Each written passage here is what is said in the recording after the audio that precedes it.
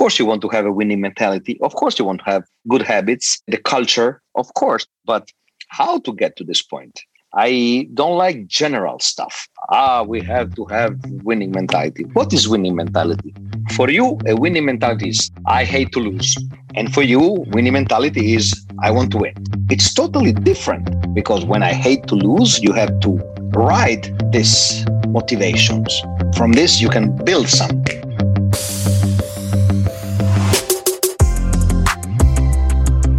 Welcome to Slapping Glass, where we explore basketball's best ideas, strategies, and coaches from around the world. Today, we're excited to welcome the head coach of Bayern Munich, Andrea Trinchieri. Coach Trinchieri is here today to discuss building and establishing an identity, the value of competitiveness, innovation versus simplicity, and we talk building trust and stats that matter during the always fun start, sub, or sit. Coach is looking to both support the podcast and connect, learn, and grow from other coaches can do so with an SG Plus membership.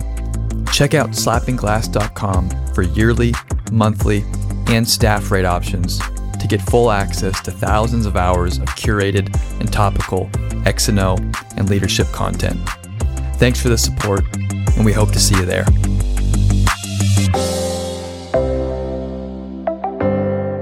And now, please enjoy our conversation with Coach Andrea Trinchieri.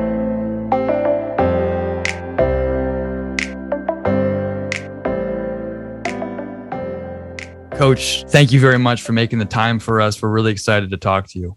I like these things. Whenever I can, I listen to podcasts.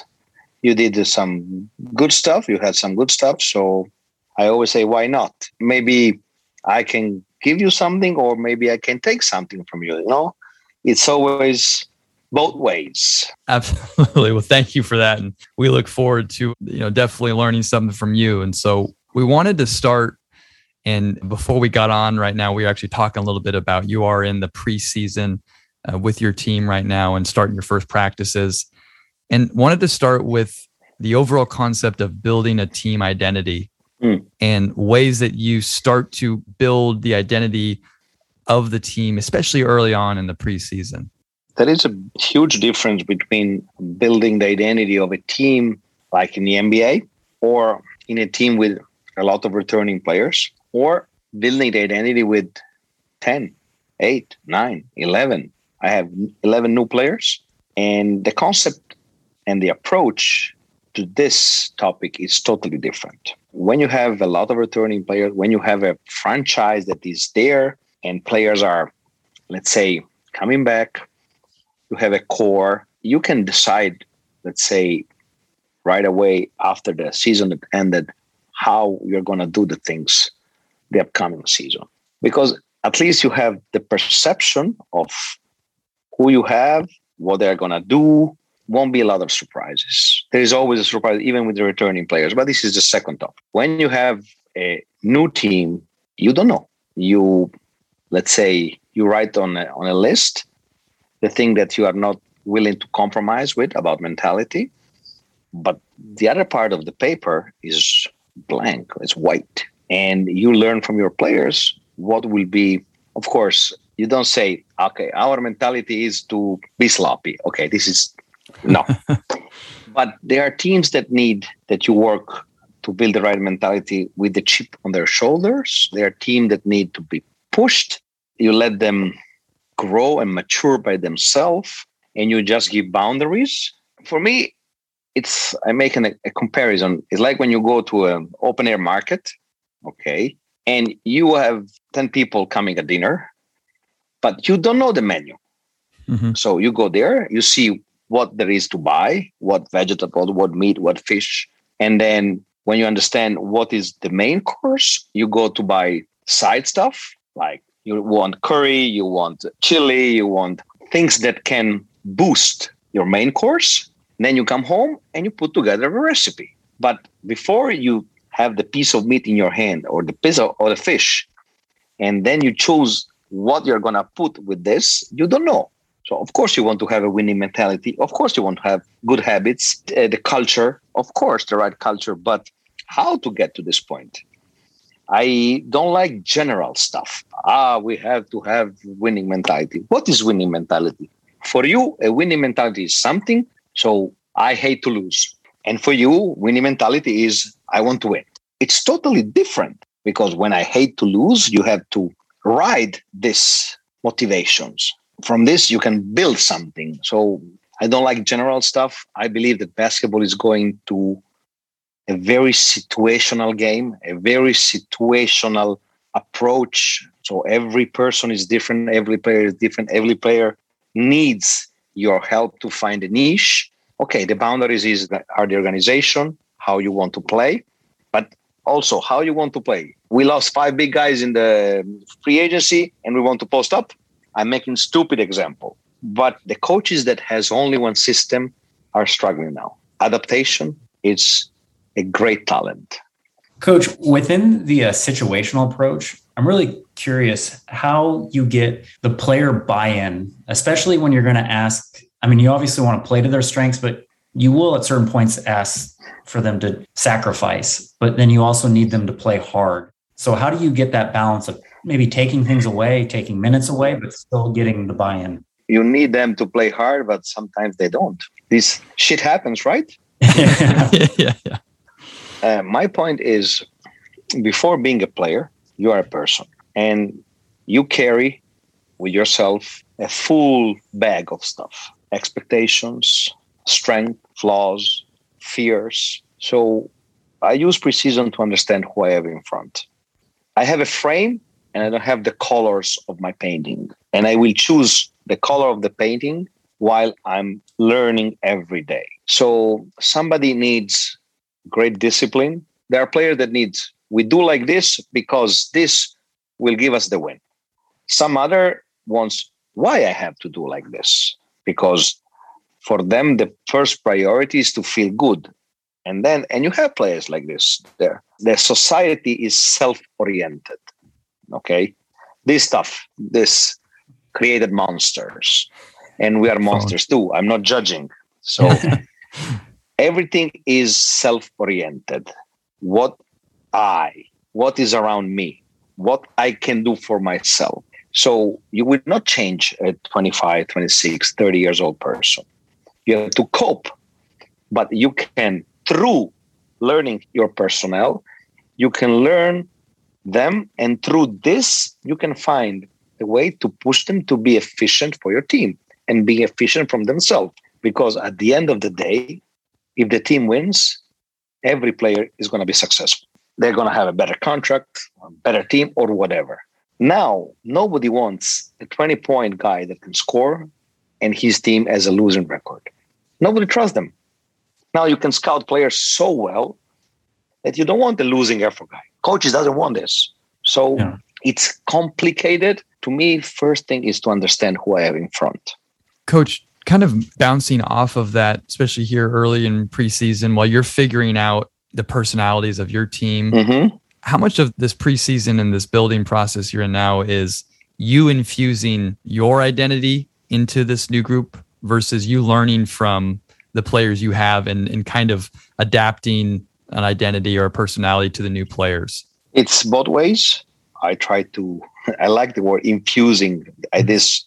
I'm like stone on the drop on the rock to break this, every day. But same times you cannot ignore the signals coming from the other side, because there is a huge difference between hearing and listening.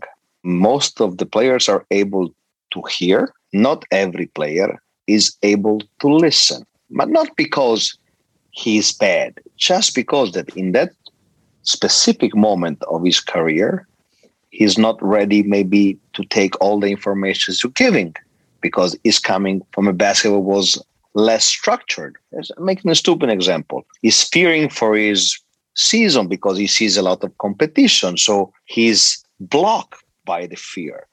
So it's always something that to take care is how you deliver a message and if the message goes through. So I would love to put all my players in the cocoon pool with all the basketball thing that we have to do, but it doesn't work. You need time, and many things I do in preseason, then I throw in the garbage because maybe it was not the right thing. Maybe the fit was not perfect, or just the player didn't like it.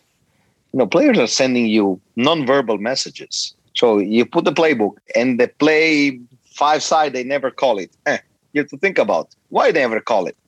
Because maybe they don't like it, or maybe they don't feel comfortable. And maybe you thought that play was the winning play for the season. So you put the play in the garbage. Coach, I'd like to ask you about the role competitiveness plays, but competitiveness within practice, and how you look at competitiveness and kind of weigh it in terms of how you want to teach the guys and also use it. So you're using it in a way that it pushes the guys in the right direction of where you want the team to go. Dangerous question.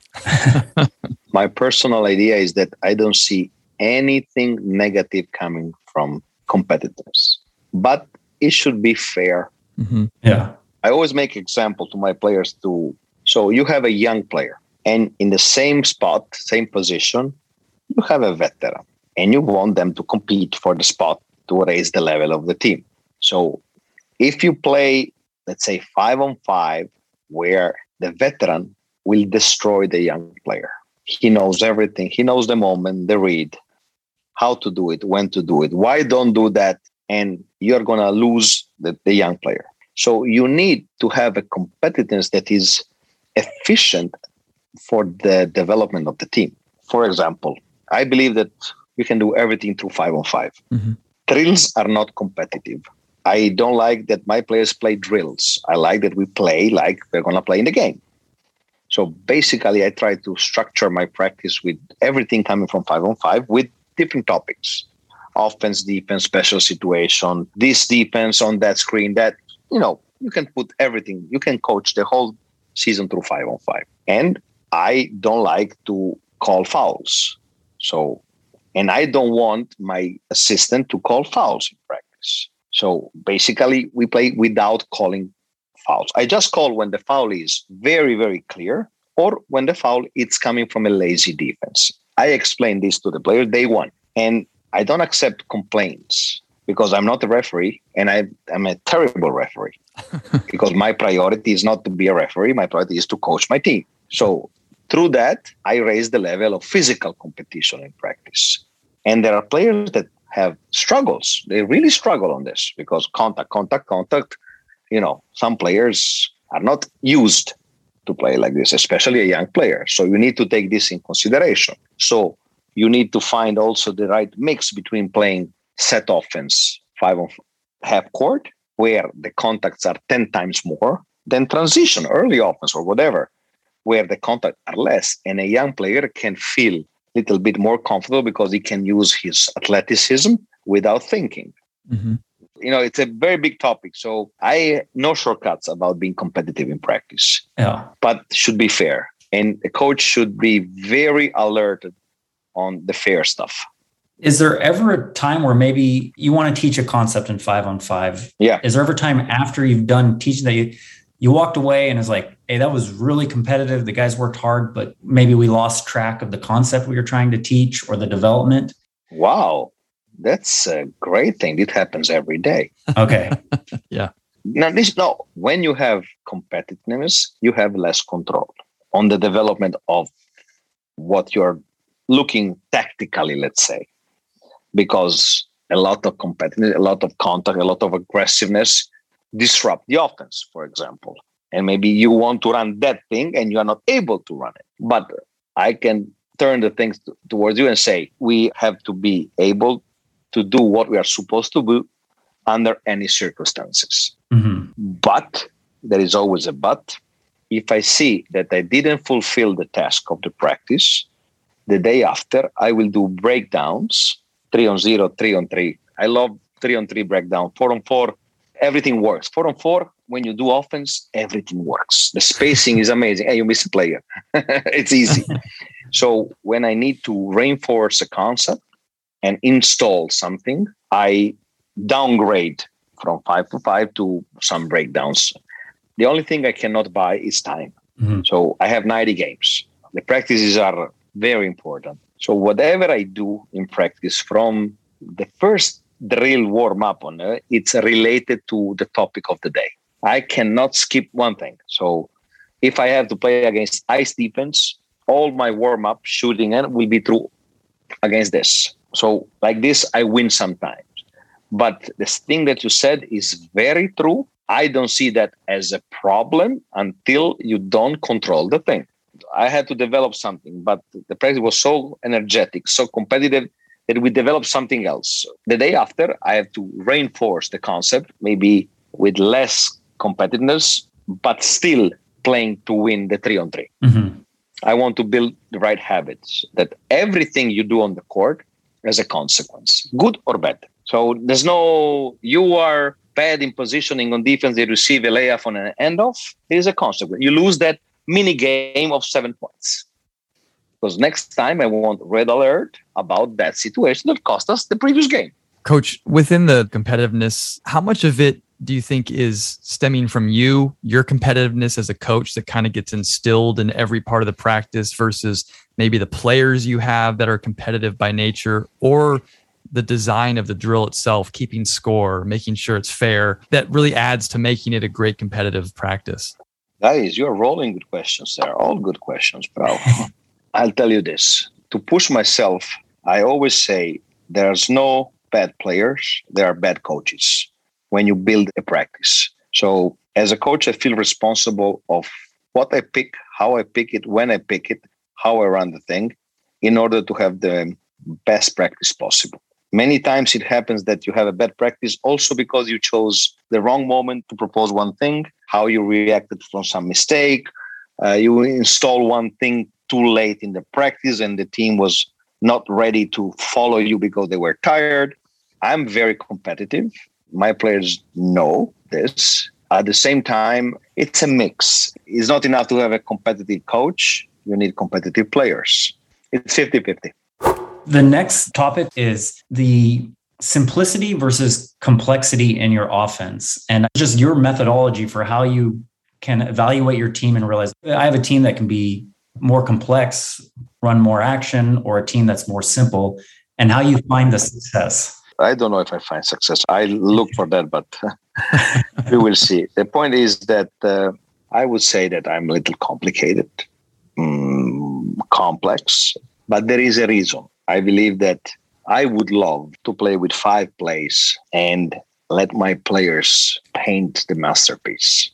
Okay. But this happens when the players stay together 5-6 years. Now, every year you have a new team, new goals. It's very difficult. So as a coach, I feel that I have to give them a backbone that covers as much option as we can.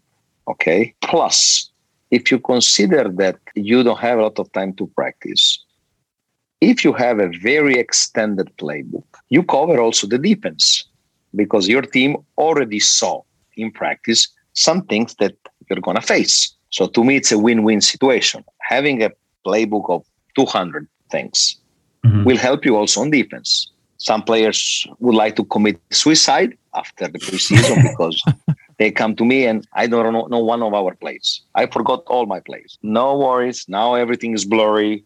In 10 days, you will see the things in a different way. It happens every year. It's very true that less is more. Don't take me wrong. But can we all do less is more? I don't know. I was speaking with Joe Dumars about the Pistons when he was a player. And I love how Chuck Daly was running that team that was a little bit complicated to coach. And I asked him, what we were running on offense? Oh, the coaches had some options, but we had 8 plays. And Chuck was telling me, these 8 plays should be perfection. But they knew how to play. Many young players now don't know how to play, don't know how to play. I would love to play read and react, but I have to teach them and extend playbook so they can know more information about reading and reacting. Yeah. So I would love to be less complicated, but I don't believe I can. Coach, as defenses have gotten potentially more complicated, we're switching and funneling or zones, Do you feel like when you have a younger team or a newer team, you would add maybe say more sets or actions, or you would just teach different options based off your base things to help them understand? I believe that when you build, we're talking about a process, right? Sure. Yeah. So I would always prefer to start from two polar opposite. I would say from trap to switch. Let's say that are two polar opposite about philosophy, Uh-huh. And like this, I teach my team to move together and think together and play together on defense. Then from this opposite, you can go towards the middle, let's say, containing defense. When you go trap, you expose your team to rotations, okay, and open shots. And you need a lot of energy to cover it. I believe in preseason is something that every coach should do because you learn faster. Mm-hmm. Okay. Mm-hmm. Then switching is something that you have to do because it's modern basketball and you have to switch. But my question is, what if you don't have a team that can switch? Are you still going to do it? Because not every team can switch successfully. If I have big guys that cannot hold the guards, why I should switch? Right. So I see that all the biggest problem is when you do two defensive system that collides. What I mean? So whatever you do, pushing the ball to the screen, on ball screen, for example, you can do. It's just a different level of aggressiveness for the big. Trap, hedge, soft show, high flat, low flat, containing. For the rest of the team, doesn't change a lot. The movement are maybe quicker when you trap, but are all part of the same family. I divide defense that force the ball to the screen and defense that deny the ball from the screen. Okay. So I would love to be able to have defense that can force the ball to the screen and defense that can deny. But the difference is what the other three players are doing on ball screen. So when you force to the screen, you have a certain rotation. When you deny the screen, you have a lot of more weak side. To the nail, you have the player on nail, you have the player under the rim. And if they have shooters, the rotations are complicated. So I believe you can do everything. I always start from two polar opposite, that is switching and trapping. And then I downgrade, trying to teach my team other things. Okay. And this is not so complicated. I believe you can do it. Then when it comes to channel the ball, then to be really effective and don't receive threes, that is the only thing you don't want from your defense. Now, let's be straight. If you receive a layup, it's better than if you receive an open three. Sure. The game doesn't change on layups. The game changes on threes. This is everywhere. In the NBA, in Europe, in EuroLeague, how you make a run? With 2 threes. I never saw a team making a run with layups. They make a layup. The coach is, wow, you receive a layup, rotation, eh? But the game doesn't change on that. This is my personal feeling. Maybe I'm crazy, yeah? Coach, you kind of started to hit on a little bit, but around the pick and roll game, and then also this idea of this perfect goal of everyone being read and react, but the cutting in the game, it seems to be hard to teach, or how do you develop good cutters? So my question to you is cutting rules versus read based? You have to be logic. Okay, more rules you give to your players, more predictable you're going to be. Yeah. So, okay, we all love cutting, but what if you are a non-shooter, okay, and your man stays in the paint, waiting, helping on the others, because you are not a respectable shooter, okay? Mm-hmm. Cutting is still the right option? Not then in that case, yeah. Maybe screening. Maybe screening, maybe something else, I don't know, but maybe finding a different spacing. And because we are going towards basketball where non-shooters are becoming like panda. You don't want them because you have to keep them in a safe place, but you don't want them with you. It's very difficult to arrange and adjust an offense when you have a non-shooter. His man is always helping. Yeah. Let's think about Philadelphia with Ben Simmons. He's a hell of a player. You know, that size, that playmaking, but where to put him? It's difficult. So I base my cutting on shooter's rule. Okay. Best shooter stays, worst shooter cuts. But with a cut that will open the shooter. So 45 cut. Why to cut if my man is waiting for me in the paint? I have to cut to make the other player, the shooter's defender, commit so I can open the shooter. Okay. If the non-shooter is at the 45 and the cutter is at the baseline, where would the shooter just kind of dive to the dunker spot then to create the opening? He should cut, and most probably he has two options. Or he cuts to receive the ball over the rim at the end of his cut. Okay. Or when he cuts, the extra defender has to cover him and you have a shooter there. So this opens somebody else. Or instead of cutting at 45, I want a banana cut.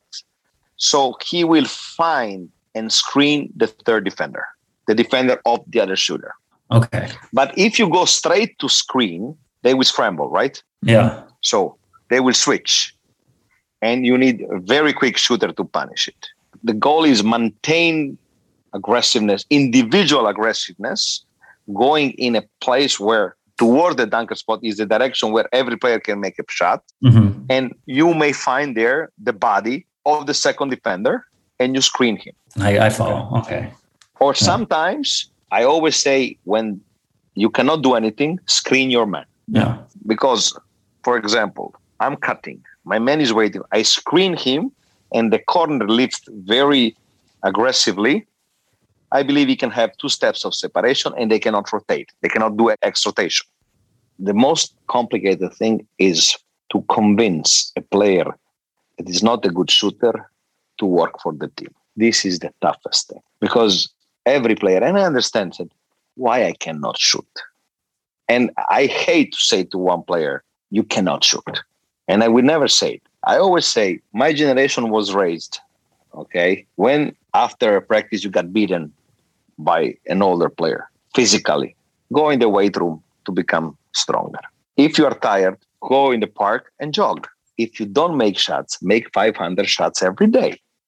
At least you're going to build the right mentality. So on one side, you convince the shooter to do something else. On the other, you say, if you are open, shoot the ball, but earn that shot, showing to everybody that you are working on your shot. Yeah. You know, it's always a mix between X and O's and human beings.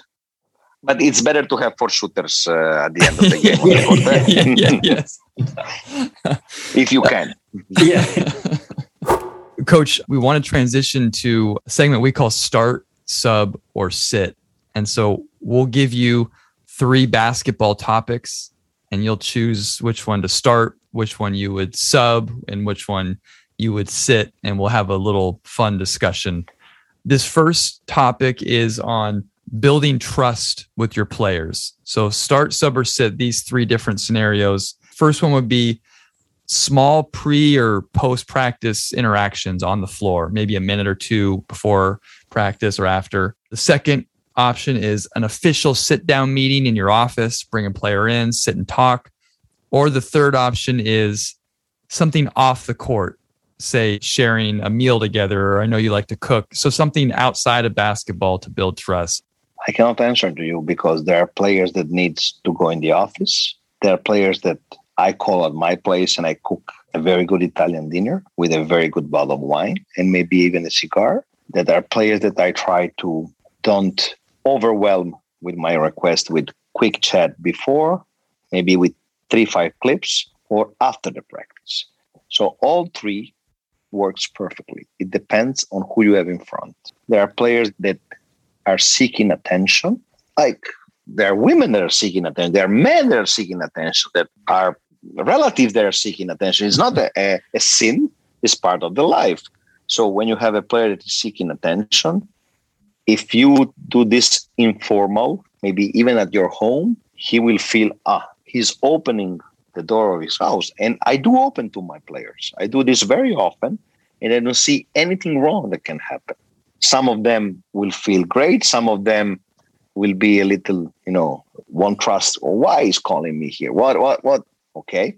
But some players just want to have a basketball relation and want to be guided in basketball. So a quick chat, 1 minute, 30 seconds, 5 minutes before the practice so I make you this example. I always come to the practice and I pick 2-3 players and I ask them, players that I'm trying to develop, and I ask him, what is your goal for today? Oh, coach, to have a good practice. I said, not enough. This is goal for everybody. What is your personal goal? To go hard. And I say, oh, this is too general. Again, everybody wants to go hard. And then no more idea, no more things to say. So I said, you have to have a purpose every day. Otherwise, you are not gonna explore all your potential. And he's looking at me, staring at me like a deer, with big eyes. I said, your purpose is maybe today you come and you make all passes on pick and roll with the left hand, because maybe next team is going to force you to the left. I'm throwing things on the table. Or maybe you want to work on your step back and you shape your offense through this. I don't say you take 50 step backs, but you build, and it's the purpose. And, they, yes. From that, you have first to teach them how to have a purpose. Some other players that are need, when they're fucking the scoreboard, okay, you can call them. And they always listen, what do you want to do? Are we going to go to the war the whole season?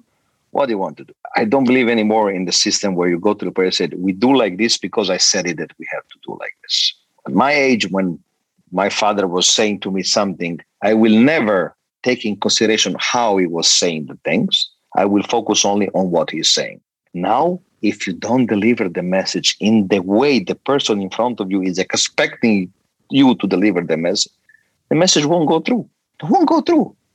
So I like your game, but I do all three things every day. You're not the first coach to start all the options, so don't worry. It happens quite often. Okay. Coach, quickly, when you were talking about encouraging your players to set goals for practice, how are you dealing with mistakes and allowing them to happen versus when they're a detriment and getting on to them? If there is a categories of mistakes, the mistake that we are fighting, that I'm fighting very hard, is the mental mistakes, unforced mistake, or mistakes that are coming from poor concentration, poor focus, sloppy day, not having a target, just wanted to survive. I don't want my players to survive. I want my players to go and use their time. I always say to young players, today you had a bad practice. You know that this practice, you're never going to get it back in your life. You wasted one opportunity. Think how many opportunities in a career you will waste. So it's so important that they understand that the only way they have to get better is through practice and through doing things. So if a player makes 5 turnovers because he's trying to pass the ball with the left, I'm good with that. I will maybe be more demanding to the others to help him, because if he doesn't pass the ball so good, we have to be open better so we can play with his flaws. It's always a team game. It's not tennis. It's not forehand, backhand, smash. Right. So if a player has less in one area, somebody else can have more in that area. So I'm passing the ball slow with the left because my left hand is not good. So all the team should know that we have to be better in timing, better in getting open, setting better screens to give him more time.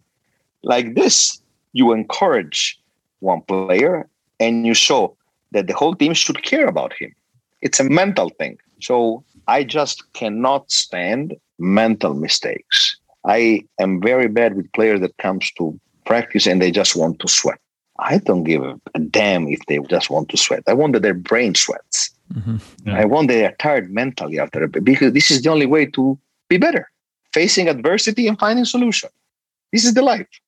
All right, Coach, our next one. We're going back to actually the non-shooter situation, but this time you're defending a non-shooter.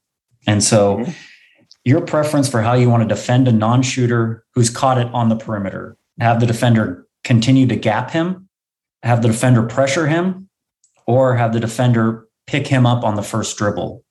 I let him alone the whole game. Okay. And if he makes one, I'm happy. You know why? Because I'm going to take another one and he's going to take the ball out of the hands of a better shooter. Yeah. So my first thing is gap. Second thing is, no, there's no second and third. Both second and third, for me, it's not logical. Are you worried at all about then secondary actions that if they get it and he goes into a handoff or right into another screen and that your guy is too deep or with the gap, how are you then counteracting that? First of all, whenever you have a clear choice as a coach, defensive choice, you have to be ready to raise the hand. It's on me if they score. Otherwise, you're going to lose the trust of the players. Okay? So, second thing, we should have in the system how to guard the handoff by yourself without the help. And let's say one time can happen that we are late and we receive a bucket. Next time should not happen, because if we are gapping, we know that we have to be by ourselves. We cannot go through. So basically, if I'm playing off you and you go handoff, the guard should do it by himself, trying to deny and force. And the only thing is you should look at is force him to drive towards the gap player.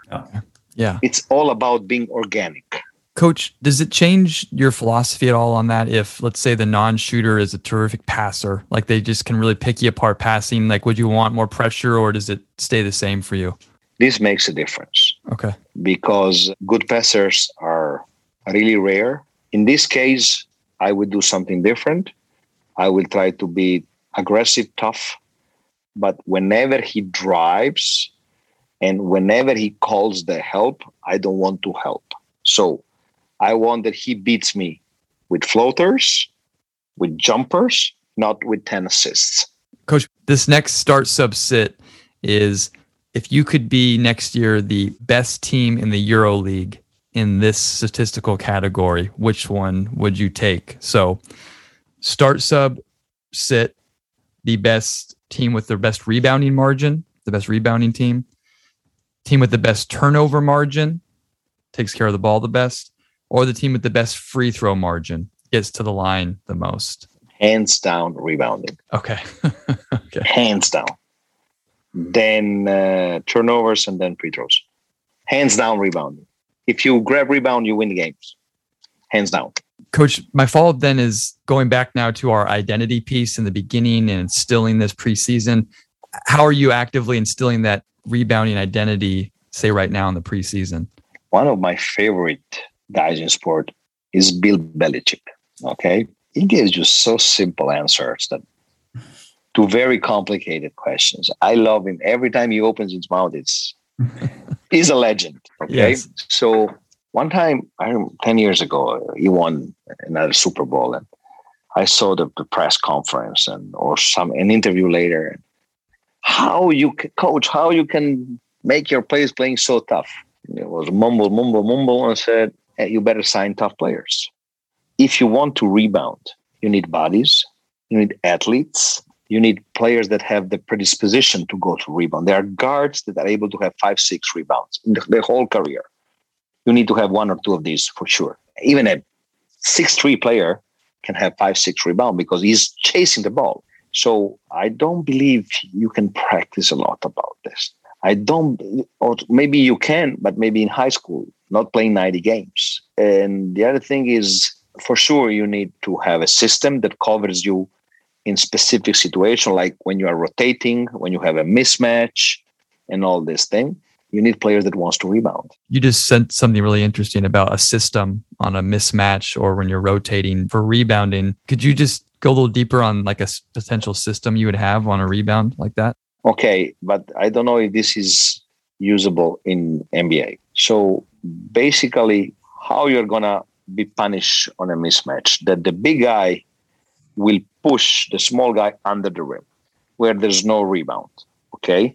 So the big guy is going forward against contact. So the only thing you can do is involve a third guy that is usually a guard or a wing coming behind this action to go to tip the ball from the hands of the big guy. So you can ask your guard, hey, box out. But when you have, difference of size, okay, sure, and of weight, you cannot expect more. So I believe you need to have a team with sense of urgency, to have an extra player to rotate, jumping free and not with contact, because the big guy is fighting and he will grab a rebound on his strength, more on his leaping ability. So I want to counter this with a wing or a guard coming from behind, jumping over his back without looking for the contact to tip the ball. Make sense? Yes, makes sense. Okay, it makes sense. I'm happy. Are you telling them to tip the ball to any area in specific, or just to simply get your hand on the ball, keep it alive? Usually, you have to build the things step by step. Okay. First, to me, it's enough to see my players going to tip the ball. Mm-hmm. Then, when you install this habit, you can teach them, before you jump, give a look. Usually, the opposite elbow will be open, because when there is a switching and a shot, they have mismatch in the transition. So they're always players running back earlier. Because if you don't grab the rebound, usually you have the leak out, because maybe the big guy is contesting the shot of the guard and he leaks out. So maybe if you tip the ball towards the area where the shot comes from, you have an advantage. But this is not PlayStation. This is human beings. I'm happy with my players going to tip the ball. Do you make a distinction, offensive and defensive rebounding, as far as your preference of, what you put a lot of time into with the rebounding margin? There are two different things of the same family. Defensive rebounding is a concentration, positioning, desire, sacrifice. Offensive rebound is system. You have to decide who goes, when it goes. And I believe the corner crash is something very important.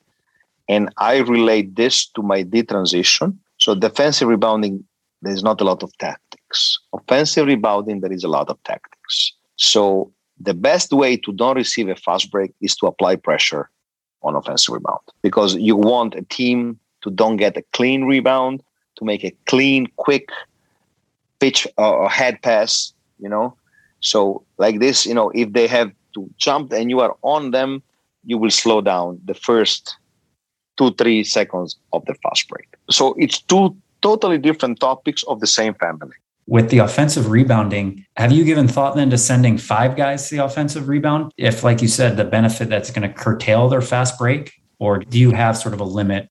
I thought about that, but then I understood that you cannot fool your players. So from a philosophical standpoint, wow, we send 5 players for the rebounds. But then maybe you send 5-11 guards to rebound. How many opportunities you will have to get the rebound? I believe that I always say to my player, too much is equal to nothing. I prefer to have 3 players to go for offensive rebound and to have the desire to spin off the first obstacle. If you have players that when there is a box out, they spin off that in whatever direction, you're going to put so much stress to the defensive box out, and you're going to get a lot of boards. So let's go with 3, sometimes with 4, but with 5. Yeah. Maybe when the point guard is there, he misses his layup, he can grab his own rebound, but you cannot make a system on that.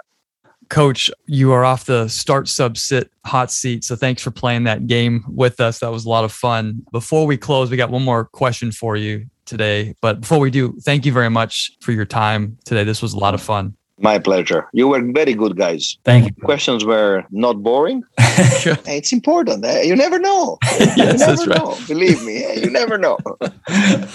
Well, thank you. So we appreciate that. And you're welcome back anytime. So to close here, you've had a great career thus far and much ahead of you. It's never enough. And what happened yesterday is already forgotten. Wondering at this point, what you feel is one of the best investments that you've made in your career? There is not only one. First of all, if you want to be a successful coach, you need to work on yourself. You can't be only good in basketball. You need to be open-minded. You need to be able to talk with your players and win their trust about different topics. You should know where a player comes from, what the history of his family, what the history of the city we come from. You need to be international. So you should know how you live in Slovenia, how you live in Serbia, how you live in Italy, how you live in America, because every player has different roots. You need to try to be the smartest person that you can, trying to understand who you have in front. I made investment in my time. I sacrificed my free time for going to see NBA, EuroLeague when I was not at that level. I watch thousands of games per season. There's no day that I don't watch a game. Not every game is interesting, but every game can show you something. And to coach in Europe, you need to speak languages because you have to deliver a message. If you know more languages, it's easier to deliver a message. If you want to reach the top, you have to be ready to suffer. Suffer, it's a very general thing, but you have to be ready to suffer losses, to suffer that you have to give up on something, that you have to put yourself not at the first place, that you have to check your ego every day. Because if you have a big ego and your players have a big ego, we have a problem. So there are days that you have to have an ego, but you cannot just go there, I'm the boss here, because I don't believe you can run the show just with the fist. You know, you hit the table and I'm the boss and we do the thing like it. It can work, but it will not last. You, at the end of the day, you need that the players want to play for you. Even if you can be super demanding, you destroy them because they are making mistakes. You are on them every day, tough love, whatever. But if they don't want to play for you, ciao mama. Thank you so much for tuning in to this episode with Coach Andrea Trinchieri. Please make sure to visit slappingglass.com for more information on the membership, free newsletter, Q&A sessions, videos, and much more. Have a great week coaching, and we'll see you next time on Slapping Glass.